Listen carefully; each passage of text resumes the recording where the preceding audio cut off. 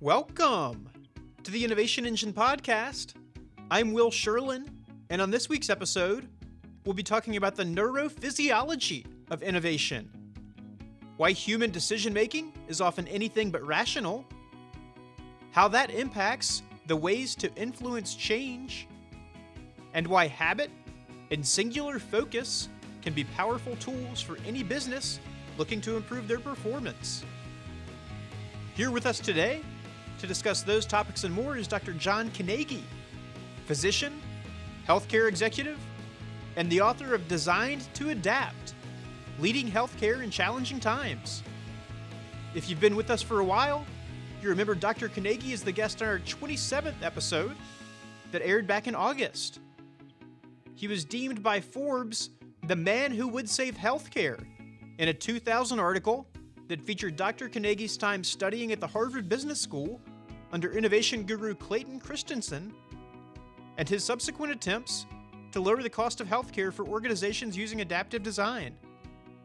Welcome back to the podcast, Dr. Kenagy. Thanks, Will. It's a pleasure to be here. Okay, so let's start off by giving listeners a quick history of how this episode came to be. Toward the end of our previous episode on innovation and adaptive design, Dr. Kenagy got to talking about the neurophysiology of innovation. He made a comment to the effect that it could make for an interesting discussion on a future episode, and the rest, as they say, is history. So we're excited to have Dr. Kenagy back here with us today. Let's start things off for this episode talking about the definition of neurophysiology, because it can have a pretty broad definition. Dr. Kenagy, in the context of our conversation today, would it be fair to say that we're talking about the kind of the intersection between cognitive functioning and human behavior? Well, you're exactly right, Will.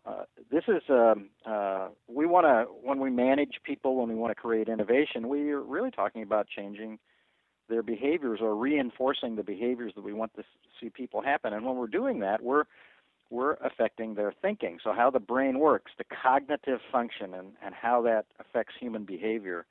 That's something we'll talk a lot about today during our podcast.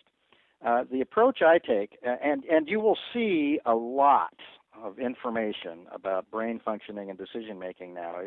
There's an explosion of books around it. Most people take a very anatomic, scientific approach. They'll talk about this part of the brain, the amygdala, for example, does this, and the prefrontal cortex takes another approach. I found a much more practical, functional way to approach this complex subject of neuroscience through the work of Dr. Evian Gordon in his company, My Brain Resources. Evian really changed my thinking about how the brain works. And I'll give you a very brief background of Evian's view, how he talks about the brain as an integrative function, not just a bunches of pieces of anatomy that stick together. Evian talks about the brain as in the framework of brain 1, 2, 4. So what's one? The brain has one organizing principle in his view. You got 75 billion neurons, and they're all organized around just one thing. That's minimize danger, maximize reward. And most humans focus on minimizing danger. So that's the one. That's the organizing principle.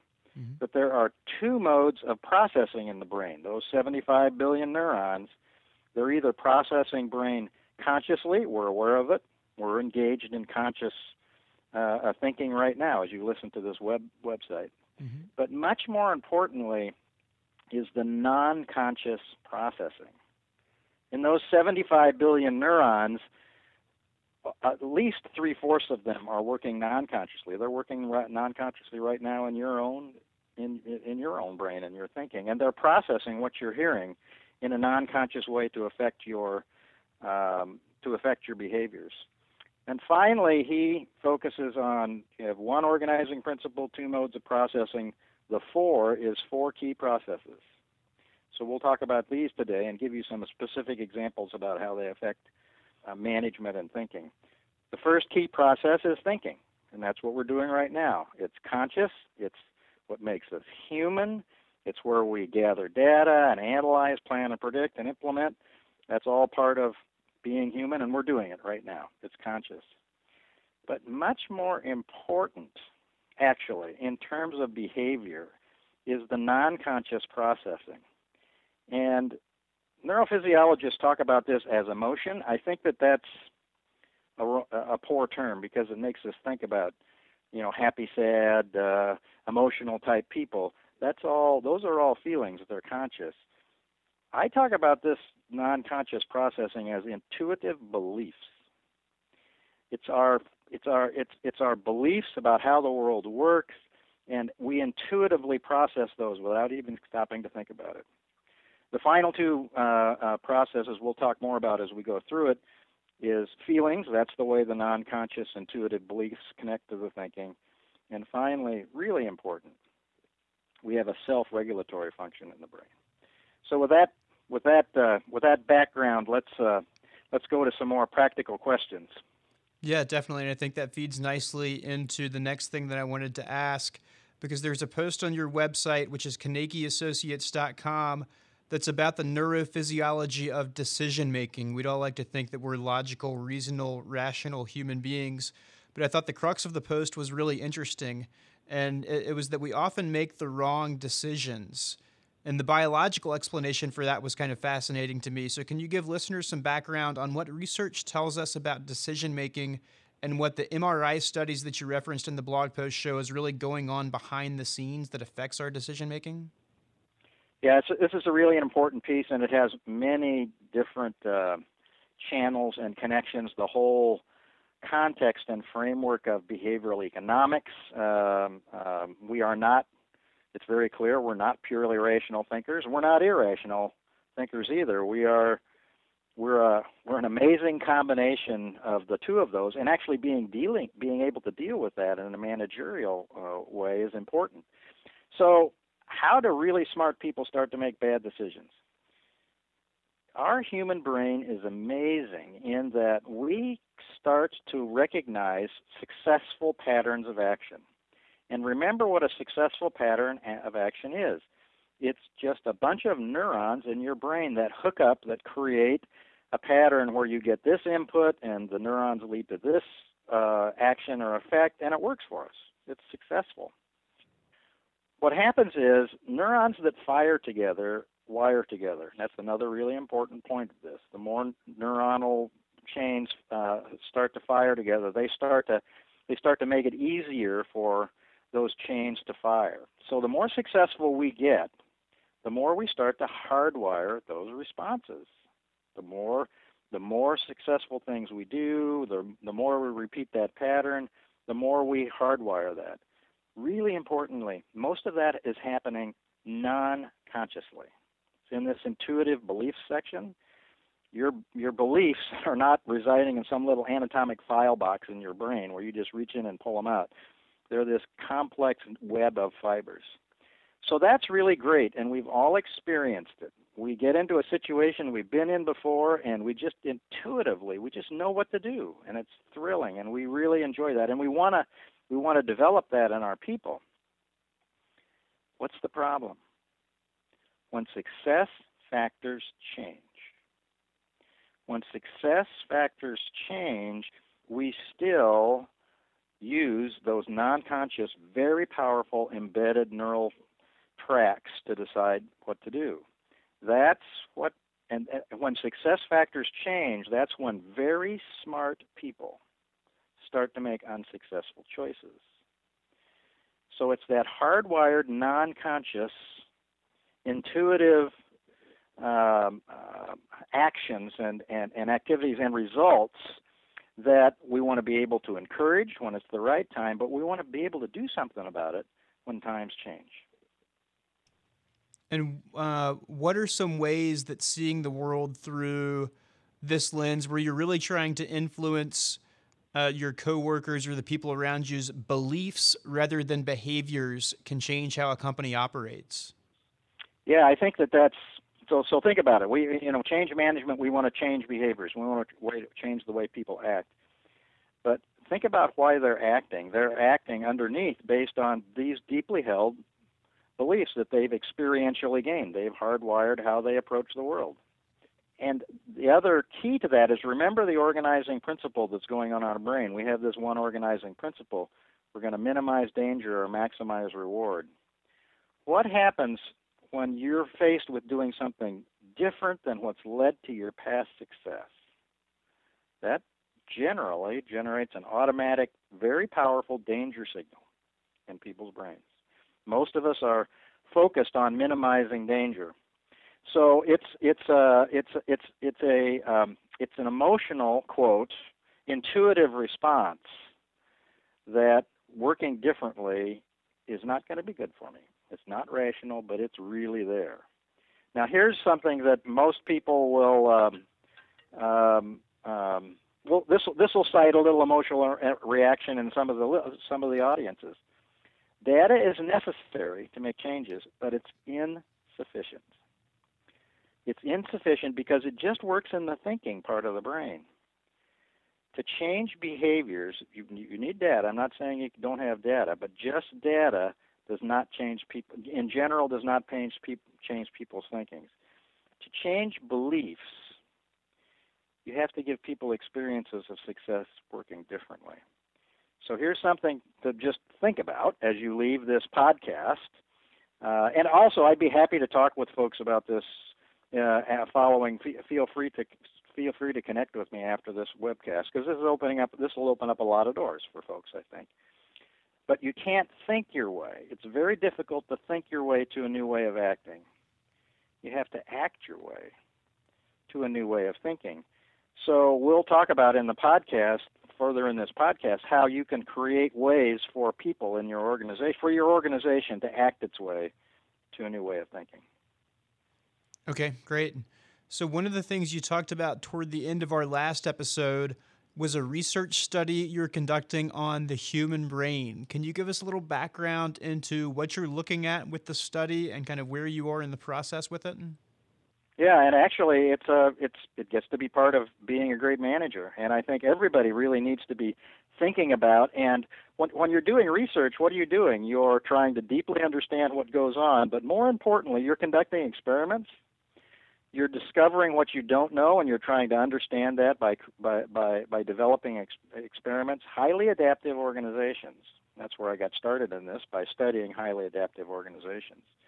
Highly adaptive organizations make it easy for the organization to explore and people in the organization to act their way to new ways of thinking. So when I say research is, every time I work with an organization, we're working with designing ways that this organization can get past counterproductive, intuitive behaviors, and they're around there. People aren't bad. We're designed to think that way, and begin to experience success working differently, and that means designing and redesigning work so that happens. Here's another example of this sort of work. When we're successful, it feels good. Now it gives us a sense of we get neurotransmitters that fire through our brain that are very powerful, that generates this feeling of well-being. So, and we're seeking that. Give people the chance to experience success, working differently, and they won't want to quit.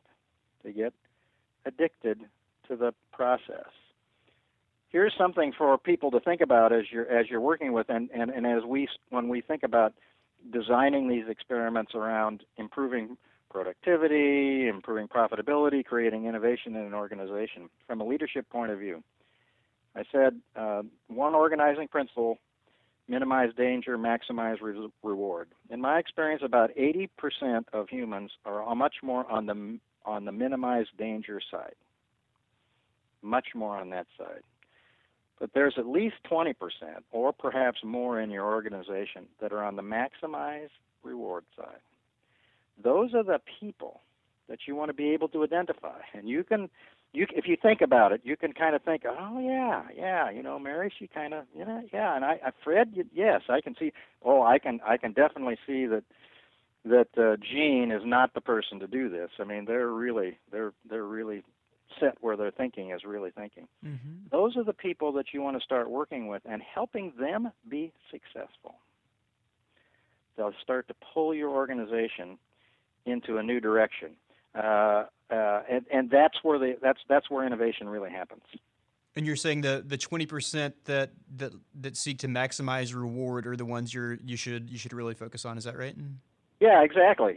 I mean, there are people. So, as listening to this podcast right now, there is if you're working in a highly successful organization and you've been highly successful in what this in your past work, there's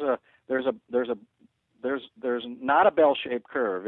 There's a curve of people, but it's shifted to the minimized danger side. There'll be somebody out there who's feeling quite anxious and angry right now. That's the far end of the curve.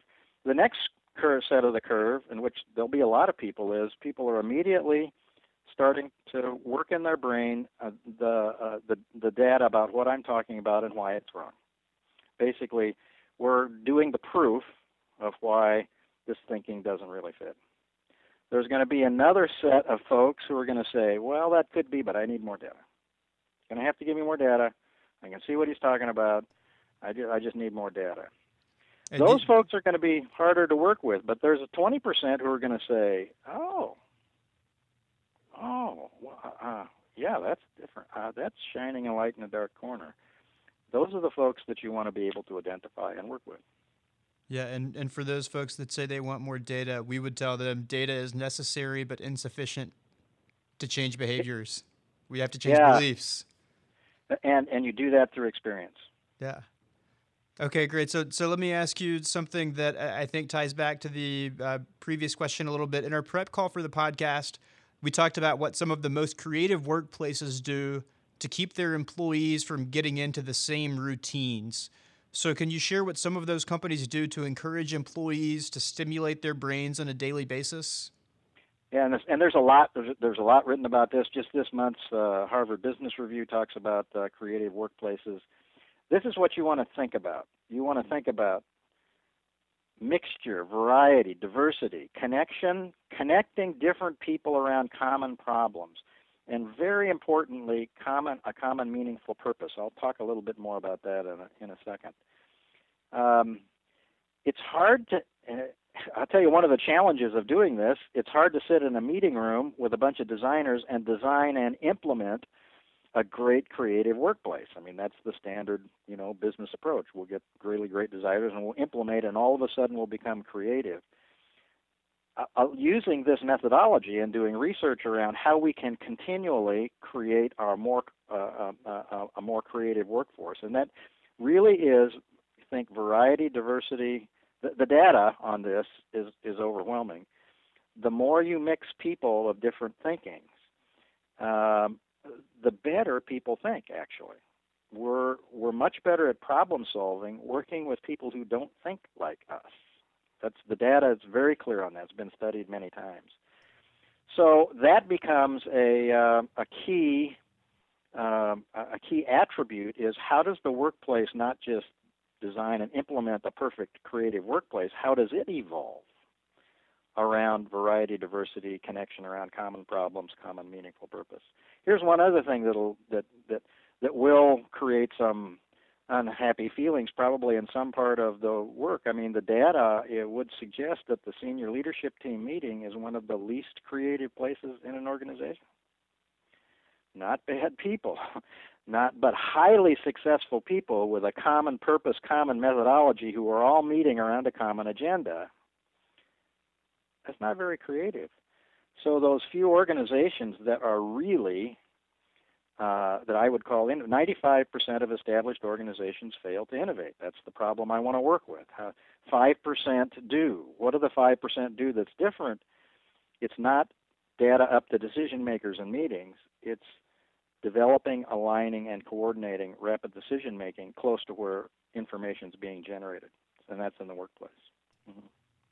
Okay, so let me ask, last time you were on, you mentioned purpose, progress, and the experience of success as being three things that are powerful neurophysiological functions. So can you think of or share examples of companies who have gone on to great success as a result of really crystallizing or rallying around their purpose? You bet. That's an excellent question, Will, and it gets to the heart of this work and how I originally started down this path of creating adaptive design. It's how you build the power of purpose into the work. Evian Gordon is exactly right. It's brain 1, 2, 4, but there's a plus one to that, and I add in it's the power of purpose. Humans seek meaning and purpose, and I learned this first, or I was exposed to it, in a Harvard Business School project I did with Toyota, and the work was on how Toyota was trying to answer the question how they did not think that they were lean.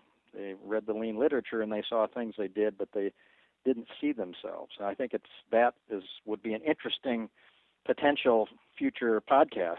What is the difference between lean and Toyota? So I got involved in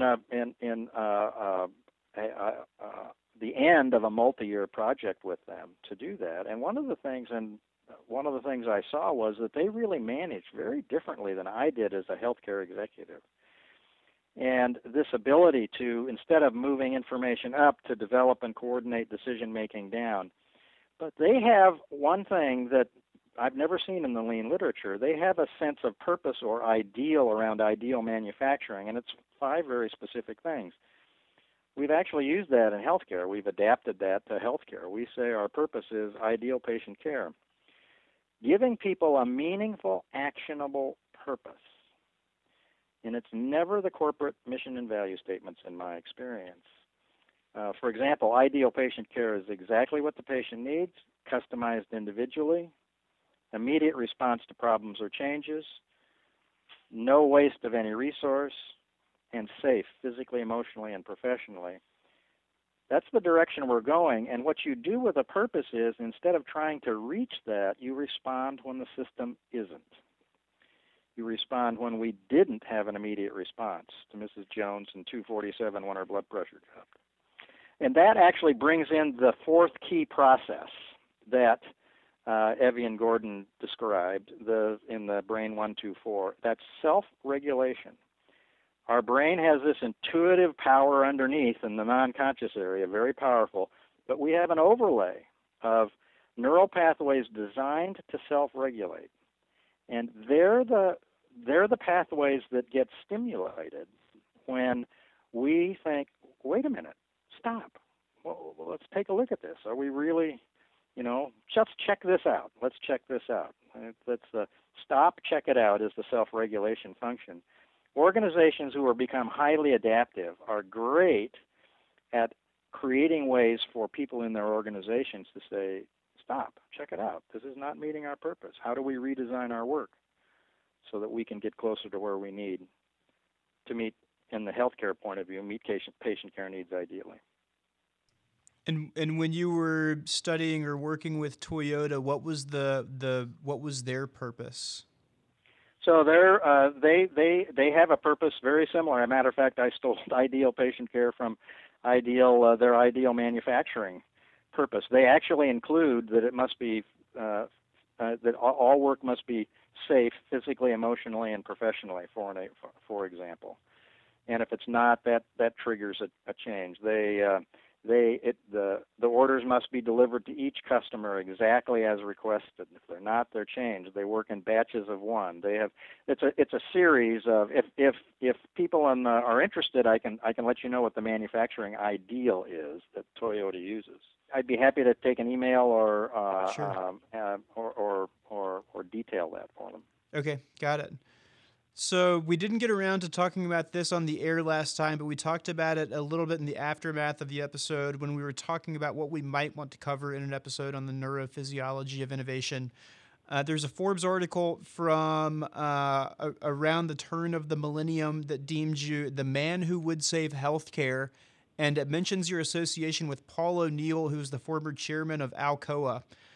There's a great anecdote about O'Neill's tenure at Alcoa in a book called Habit by Charles Duhigg that spent more than a year on the New York Times bestseller list that's about why we do what we do in our personal life and in our business life. and it talks about how Paul O'Neill's focus on worker safety transformed Alcoa. Can you talk a bit about the power of what the book Habit calls keystone habits and how they can transform organizations?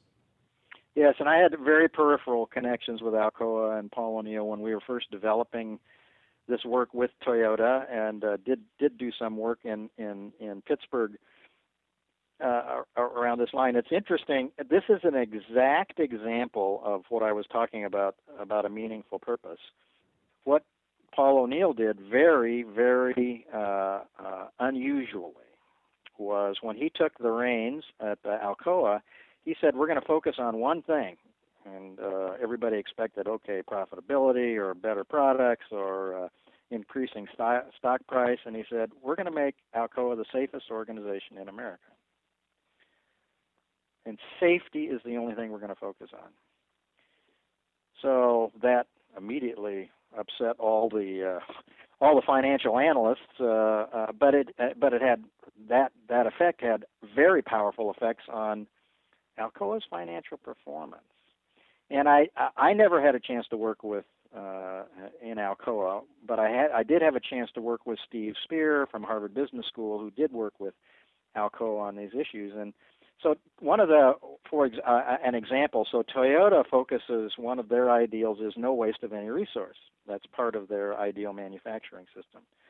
So they, are very attentive. Are we wasting resources? Steve told me, it was different, constantly thinking about safety when he was at an Alcoa plant. But that singular focus on safety allowed you to look at the work in a different way. So it stimulates those self-regulatory neurons. It takes us out of our intuitive, just automatic responses and forces us to take a look at the world and differently. And it did dramatically change that one focus, dramatically changed financial performance of a huge company. It's the purpose is very powerful, and it's something that we can really, really. Humans seek meaning. Give people meaning and purpose, and give them a chance to move closer to a purpose that's aligned with your company. You've got something very powerful in your hands. Okay, great. And yeah, there for anyone who may be interested, there's a great excerpt from the Charles Duhigg book called Habit that ran in the Huffington Post a few years back. But yeah, it talks about, there are many different facets to it, but I mean, it talks about the accountability that it instilled, in workers throughout the organization, and also about communication and how, what formerly may have only been able to be carried out by somebody in upper middle management by virtue of this focus on worker safety. It essentially pushed down authority throughout the organization. So that's something that you've written about on your website, KenagyAssociates.com. What is it about pushing authority down and the ability to influence change throughout a company that ultimately makes for a healthier company, do you think? Well, I think the role of management does change in a highly in an organization that's trying to maximize the creative capacity of the brains of the people, and it'll fold back on a lot of things I've already talked about. Instead of moving information up to decision makers in meetings, I mean, that is the traditional industrial approach, been with us since the Industrial Revolution. Move information up to decision makers, analyze, plan, and predict, and workers do the work. I mean, you can get the feeling now. We want to actually tap into the brains and creativity of those people, all the brains in the organization. And so the role of management is key, but instead of moving information up, the role of management is to develop, align, and coordinate rapid decision-making close to where information is being generated. So you don't wait for the suggestion box to go to the meeting room to be transmitted up, to be going, to go back and forth. And creating a real discipline around doing this. This is not ollie oxen free. Everybody does what they want. There's discipline and structure. the basis of adaptive design, what I do is adaptive design, and the basis of adaptive design is to make it easy to develop, align, and coordinate rapid decision making close to the work. Mm-hmm. That energizes all those self-regulatory functions. That really captures the brains of all those people. What management gains, very counterintuitively, is much more control, because they're aligning all those people to a common purpose for the benefit of the organization, and they come up with ideas that you'd never be able to develop sitting in a meeting room someplace. Okay, great. We're getting a little low on time, Dr. Kenagy. Any final parting words of wisdom that you'd like to share with guests, or tools or resources they might be able to use that they can carry with them in thinking about the neurophysiology of innovation? Well, I think Evian Gordon's work and the mybrainresources.com is a good resource. And actually, what he's done is develop brain strengthening capabilities. He says the brain is like a muscle. The more we use it, the stronger it gets. Remember those neurons firing together? And I think that's true for our organizations. That's true for our for everyone who works in a large, complex organization. You want to capture the knowledge and creativity of all of those brains, being able to engage them in meaningful, purposeful work with discipline and structure. This is not everybody doing what they want. That's a tremendous way to be able to develop resources that we don't really know that we have. And it's a big part of adaptive design. Again, I'm happy to be a resource to someone who wants to explore how adaptive design can actually change the thinking in their organization to create new value. The focus is new value from current resources. Knowledge is important but insufficient. Knowing when you don't know and what to do when you don't know what to do is the secret of success. Okay, great. And neurons that fire together, wire together. The website that Dr. Kenagy just mentioned is brainresource.com. It's similar, or I believe similar to Lumosity, which is another kind of popular brain exercise program that you can use daily. Dr. Kenagy, if folks out there want to reach out and get in touch with you, they should go to your website, KenaghyAssociates.com. You bet. Absolutely. info@KenaghyAssociates.com. Okay, great. Well, Dr. Kenagy, thanks so much for joining us today once again. Great conversation about the neurophysiology of innovation. Thanks, Will. It's been fun. It's been stimulating for my brain. I've enjoyed it. Yours and mine both. Thanks again, and we look forward to having you on again sometime. That's great. Thanks to Dr. John Kenagy for joining us again on this week's podcast, and thank you for joining us.